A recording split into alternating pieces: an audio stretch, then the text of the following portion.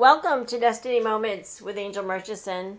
Today on the broadcast, I have evangelist Gregory Murchison from Fort Fairfield, Maine. Thank you for joining me today, Gregory. It's a pleasure to be here, Angel, as always. And I always look forward to talking about the love of Jesus and about God. So, yes, I'm glad to be here today. Well, I wanted to ask you some questions. I just believe that God is pouring out His Spirit, that we're seeing an awakening, and we want to be faithful to steward that. And I believe that the church, we have seen decrease for many, many years now. And I believe one of the things that's happened is we've lost our first love. Now, I know we had a prayer time yesterday around the flagpole, and I just began to feel in my spirit, sometimes we've gotten away from what is it that God wants from us. Can you talk to me about that? Yes, we lost our first love. We can go back into Scripture. Let's go back to the book of Revelation, chapter 2, verse 1, when Jesus commends the church of Ephesus for their faithfulness in attending church, their faithfulness in following God's ways. But he says to them at the end of that verse, but you've lost your first love. And when he talked, his revelation was given to John for everybody. He talked about that church of Ephesus, but symbolically he was talking about all churches then and now. And what we're finding today is we're losing our first love. And when we lose our first love, we lose the desire for evangelism. And unfortunately, as I have probably said before, that 80% of all churches today do not evangelize. And what Jesus was saying is that everything becomes methodical. Everything becomes a duty, not a joy. A excitement to show up Sunday morning at church. It becomes something that you feel you have to, just so that you look good in the eyes of others. And so back then, whether it's Ephesus or now, we have to understand that when we get to that feeling, that mindset, the enemy is working, Satan is working in us. Because in today's churches, we'll see the churches that are rising up. We see the churches that are very, very busy. And that's a key word I'm going to talk about some too, is busy. Those churches, I was talking to a pastor the other day. He said, well, Monday night we have this, and Tuesday we have this, and Tuesday night we have this, and Wednesday we have this, and on and on. Spirit-filled church, and I'll say that again, Spirit-filled church, because he's allowing the Spirit to come through that church.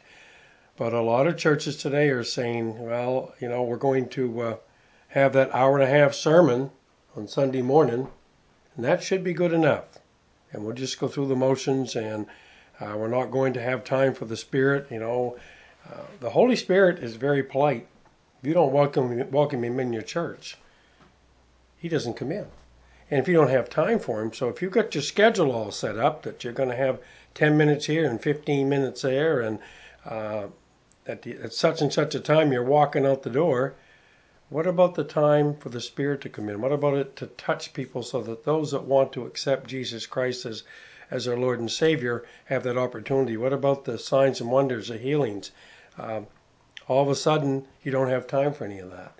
You don't have time for anything because you have lost your first love. And this is not unusual, unfortunately, but it is fixable. It is time that we as a congregation, we as born-again Christians, we as believers have to say, that's not enough. That's not enough. We want to participate. We want to be part of our church.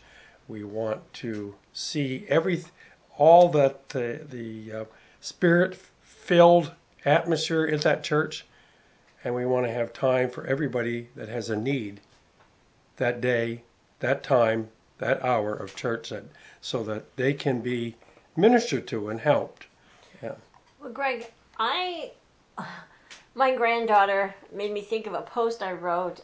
It was her mother's birthday, and her dad went to buy a cake for her mom. And he said, "Now don't tell, don't tell." And she goes running in the house, and first thing she did was she spilled the beans. She said, they went out to get a cake for her birthday. That was from the love that she had from for her mother. If we are so in love with Jesus, how can we not spill the beans? How can we not give it to the world? How can we not share what we have found? If we are so in love with Jesus and he is our first love, why isn't it happening? What's happening today is that we are dealing with instant social media. We are bombarded with everything has to be politically correct. We look at that and nobody wants to say the wrong thing. Nobody wants to be able to talk about Jesus and fear that they may be chastised because they said the wrong thing. In Matthew 28:18-20, Jesus talks about the Great Commission. He talks about going out. And the word is go here. I emphasize that go. And to the nations, to the world, and make disciples. And that's part of our destiny. If we're following God, following Jesus, part of our destiny is to go out and tell other people. And I listen to people and say, well, that's not for me, and I can't do that, and I'm not capable. And I say to them that, don't let your perceived personality ruin your destiny. Your destiny is to work for Jesus, to work for God. And so we go out there. Yes, the outside world can find something wrong in what you say. And some people say, well, Christians are different. And I say, praise God, hallelujah, I'm glad. Because we are different. We're out there trying to let people know the good news, what can happen in their life that has happened in your life. And the church of Ephesus, we can go back to that. They needed to, Jesus had said to them, to change their ways, or he was going to snuff the candle out. Because he's saying, church as usual, playing church, we should be done playing church. We should be done doing everything by a methodical way, because as Jesus said, come back to me, come back to me. Put me first in everything. Put me first in all that you do. And when you do that, people will notice. Things will happen. People will be saved. People will be healed. Well, can I just add a few things that has sort of been on my mind of recent? He said his house would be a house of prayer. He said that he upset the tables because of the money changers. We have done a lot of things in Jesus' name in church, but he's been very clear about feeding the hungry, helping the poor, binding up the broken. We have, I think what you said, lost our first love, and we have put our own thoughts, because wouldn't it start with, if I'm understanding correctly, it would start in prayer. Father, what is your heart? Correct. His heart that is none should perish. That's right. So, 2 Peter 3:9. Would the money that would be coming into the churches then be stewarded to go out to help? Correct. It's what's happening today in a lot of churches, because I'm going to go back to one thing first, is that in the Great Commission he said, you go, but a good portion of churches are, you come to us. We're right here, you come to us, and we've got all these rules and regulations, and we'll add a little bit of doctrine to it, and then our own personal views. And if you can, so they're known for what they're against, not what they're for. Now, not all churches, but it is a natural thing out there for a majority of churches to be known for what they're against. They can tell you everything they don't believe in. And so as they drive people out, the heads get whiter and the seats get emptier. So then you become in what I call a crisis mode. You don't have enough money to run the church because you don't have enough parishioners to tithe. So God becomes second place. You're going to feed yourself first and God second. When you preach at the pulpit that you give regardless and you will receive. But then you turn around and say, but I get mine first and whatever's left for God, any scraps left he can have. That mentality has to change, because as the churches begin to fill up, then everything works the way it is. But if we're not going to look at our first love, if we're not going to evangelize, if we're not going to look at people with love and what we're for, and instead chastise them for what we're against. One way I heard a guy say, if we could clean them up, we could bring them to Jesus. And I smiled and said, listen, cleaning somebody up, removing them for sin, doesn't bring them to Jesus. But if you take the time to bring them to Jesus, they will be distanced from sin. So we don't have to get the cart backwards. We just have to do what Jesus was trying to tell the church of Ephesus. Remember your first love. Remember what I did for you and do for other people. Amen. Well, we know that Maine is the second least church state in the United States. So what a great place for God to begin a work, to pour out His Spirit. And He said it's not by might, it's not by power, but it's by His Spirit. And we have prayed for years. We have believed for years. I hear people say, we are the church. We are the church. But help me to understand that from the church building. Okay. A lot of people get confused when they talk about the church. They look at the building. They look at a physical location. Jesus said the church is the people. The church will always be the people in a Spirit-driven church. As we walk away from Christ, as we become mediocre in what we do, we forget that Christ doesn't want part of our heart. He wants all of it. He doesn't want us to have a little passion for Christ, for Him. He wants us to be Spirit-filled, burning with passion for Him. And when we lose that desire. And when we lose that desire, we just can't focus on what's in front of us. It's all about Jesus. Now, John 14:6 said, the way to the Father is through the Son. So if we can't take the time and get back to our first love and tell people about our first love, about the love of Jesus Christ, about the gospel, then how's anybody going to reach God? Because they got to go through Jesus to get there. And we need to be teaching that in church. We can come up with all types of flamboyant sermons and stuff, but one of the greatest evangelists and the greatest evangelist in the world, Billy Graham, preached the gospel. At one time he preached it 63 nights in a row, 63 different ways, but he preached the gospel.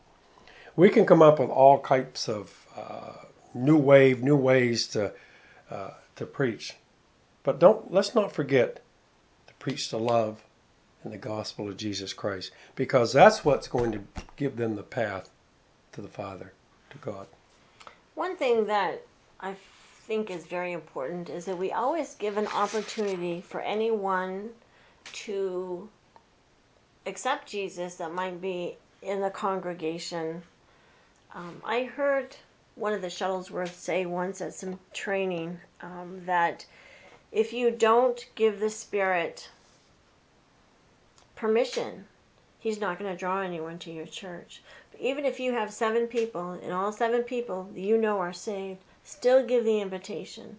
Because then the Spirit of God will send people to this church to be saved. That's right. But if you're not ever given an invitation, then the Spirit is not going to do that, if I understood that all correctly. But I have visited several churches, and there's been nothing to say if there's anyone here that would like to know Jesus, or if there's anyone here that needs healing today, or if you're feeling depressed or hopeless, we have the answer. Jesus Christ. That's right. Because of the crisis mode that a lot of churches are in because of enrollment or people, believers at that church, they buy into that secular philosophy that we can't hurt anybody's feelings. So if they're asking people to come forward, and then somebody says, listen, there's football on here at 1:30 and we didn't get out of here to 1:45 because you were long-winded and the spirit was in here, and they don't call it spirit, they said this took too much time. So being in a crisis mode, it can be said that, well, we better not do that anymore because so-and-so doesn't like it. We need to please God. We need to please Jesus Christ. We don't have to worry about what so-and-so likes, because if we're doing it right, here's where we get it backwards. If we're doing it right, the church is going to increase. But if you do it the way the world wants you to do it, it is definitely going to decrease. Now, if you got in your mind that things are bad, and you believe things are bad, I can tell you right now they're going to be bad. But if you say, as a pastor, that no, I'm going to follow Jesus Christ, I'm going to give people the opportunity to step forward and accept Jesus. I'm going to be there for healing. We are going to make this the church that Jesus talked about that he wanted in Ephesus, which is, by the way, one of the biggest churches back then in Asia. You're going to be the biggest church around because you've spoken it. Now, in my Billy Graham once said, when I preach a sermon, I always give people, I tell them at the beginning of the sermon, there will be an opportunity to accept Jesus Christ. And at the end of the sermon, I make that opportunity. He said, if nobody comes up, I've done my job too. I've still presented the gospel of Jesus Christ with the opportunity. And you're right, Angel, when you present that opportunity, somebody might not come up that week, but they might go tell a friend, listen, you have an opportunity to accept Jesus. And that friend says, I'd like to go next week because I'm ready to accept Jesus. If we don't give the opportunity, people don't know where to go. And as a believer and a Christian, you'll say, oh, no, come on. But I can tell you right now, there are people out there that are looking for Jesus Christ, that want Jesus Christ. They want to know their Creator. They don't know where to start. And we're sitting back and saying, just come to us. Yeah. And we're like, how do we get there? We don't need to be so puffed up that we forget that we need to go. That's what Jesus said to us. We go. Well, Greg, I grew up in church, went to a Christian school. It was in that Christian school I lost my way. And I often wondered, where is the love? I saw different things with money. I saw different things. I saw church split. I've been involved in church for years and years and years.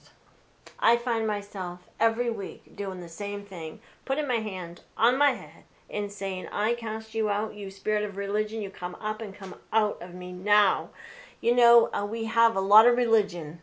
Maine, I've heard it said, in New England is just drenched in religion of man-made rules. I feel like even as I've walked in Christianity, you get beat up. So we bring the people in. If we bring someone in, are we going to walk with them because they don't look like us? They might still be drinking alcohol. They may still be addicted to drugs. Are we still going to be willing? I remember one day the Lord asked me, what are you willing to do? Would you stay up all night with someone that was going through detox? The gospel's going to cost us something. It isn't luxurious. Am I getting that right? You're getting it right. And as we go to the end of Revelation, when he opens the book of life, it's not by your perceived works. It's by your heart. And if we don't have the heart to help people, if we're not ready to step out, it's awful easy to say that's for somebody else, not me. It's awful easy to be in this for years and get to the point that you've lost your passion. You've lost your love, your first love. You're doing it, number one, because you have to. What else am I going to do to support myself? You know, but you've lost that first love because it isn't there anymore, and it projects out from you when it isn't. People see that. They see that love isn't there. No, as we bring people in, we need to have programs set up to help these people. There are all kinds of people in church that are willing to help mentor or work with other people if they're allowed to. But it starts at the top. If the top isn't doing it, the congregation isn't going to do it. If the top is doing it, the congregation says, I want in too. I want to make a difference. And when you can't clean them up and bring them to Christ, you got to bring them to Christ and clean. Then they'll by default get cleaned up. I want to say that in the latter part of verse 7, when Jesus says to them, I'm going to read verse 5 through 7 here. Just consider how you have fallen. Repent and do the things you did at first. If you do not repent, I will come to you and remove your lampshade from its place. But you have this in your favor. You hate the practice of Nicolaitans, which I also hate. But he ends here in verse 7 that's very important. This is something I'd like to put across. Whoever has ears, let them hear what the Spirit says to the churches. To the one who is victorious, I will give the right to eat from the tree of life, which is in the paradise of God. He says, to whoever has ears. He talks about the church of Ephesus, but at the end he says, to whoever has ears. He's talking about us, the believers, the people of the church. Take heed. Don't lose your first love. Don't lose your first love. Amen. Greg, we know that God brings the increase. Yes. I always pray, God, only give me what you can trust me with. Yes. I've worked in the world in the secular job for 27 and a half years. A good leader always replaces themselves. But I've noticed in the church, we don't do that. We should have people ready to step in all over. We should be raising up leaders right underneath of us, allowing them to preach, allowing them to teach, allowing them to teach them what I know, or help impart and encourage the gifting that God gave them. I don't see a lot of that in the church today. It's like we're very regiment. We have this person does this, and this person does this, and this, and this, and this, and we're not so big on replacing ourselves. Am I getting that right, or am I a little off on that? You're not off. It's a known fact that as you look at reasons why Christianity is kind of decreasing, is that we have to build other people up to replace us. A good manager has people under him that could do his job any day. That doesn't mean he loses his job. That means that if something happens, somebody could do his job. He makes people involved so that they look forward to coming to work every day. So what's wrong with people looking forward to coming to church every week, but also coming to church on a Wednesday night because they're going to give a sermon that night because they are an upcoming preacher possibly, or they're going to do a Tuesday night Bible study, or they're going to work with youth, or they're going to work with a youth leader, and someday they'll be a youth leader. But when you take all of that away, and when you lose your first love, you get back to you're just playing church. You're playing church, you're smiling, you're taking what you can take, and the people sitting there are just end up playing church too.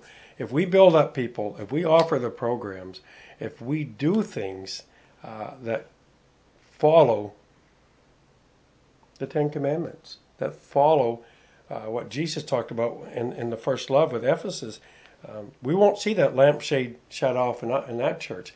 But if we don't, I had one pastor say to me, all God wants me to do is just feed the saints. That isn't what God said or Jesus said. He didn't say just sit there and feed the saints. He said the opposite. He said you go. If you're going to just feed the saints, pretty soon you're going to be talking to yourself because there's going to be nobody left. You have to go out there and meet people. Meet them on their level. Some are rough, some are rougher. 65% of all kids that grow up in church will leave the church by age 20 and not return. Wow. Because we're doing church, we're playing church the way they did 40, 50 years ago. They're not to our standards, not to biblical standards, but to our standards. That book has never changed, and we don't change it for the young people, but we reach them in ways that we can reach them.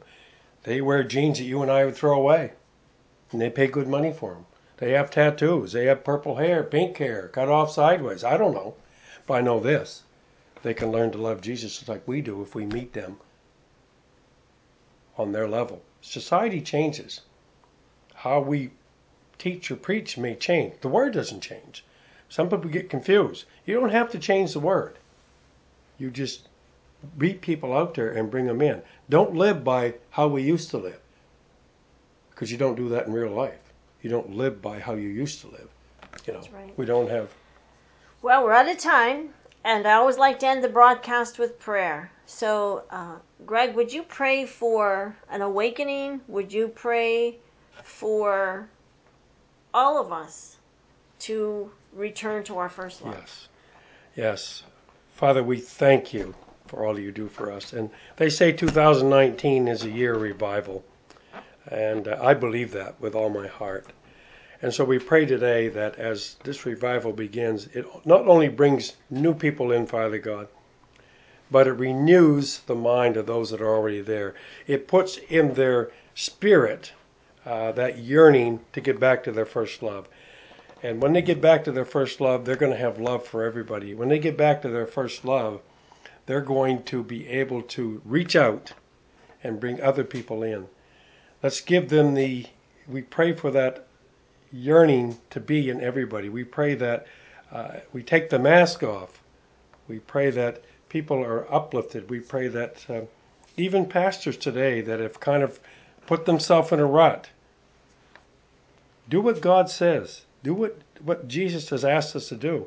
And that rut's going to be gone, because they are going to come. When they know the Spirit's there, when the unbeliever, the unsaved, knows the Spirit's there, when a friend or neighbor says, you ought to come see this, we're able to begin that revival that's going to start in 2019. So we just lift everybody up today.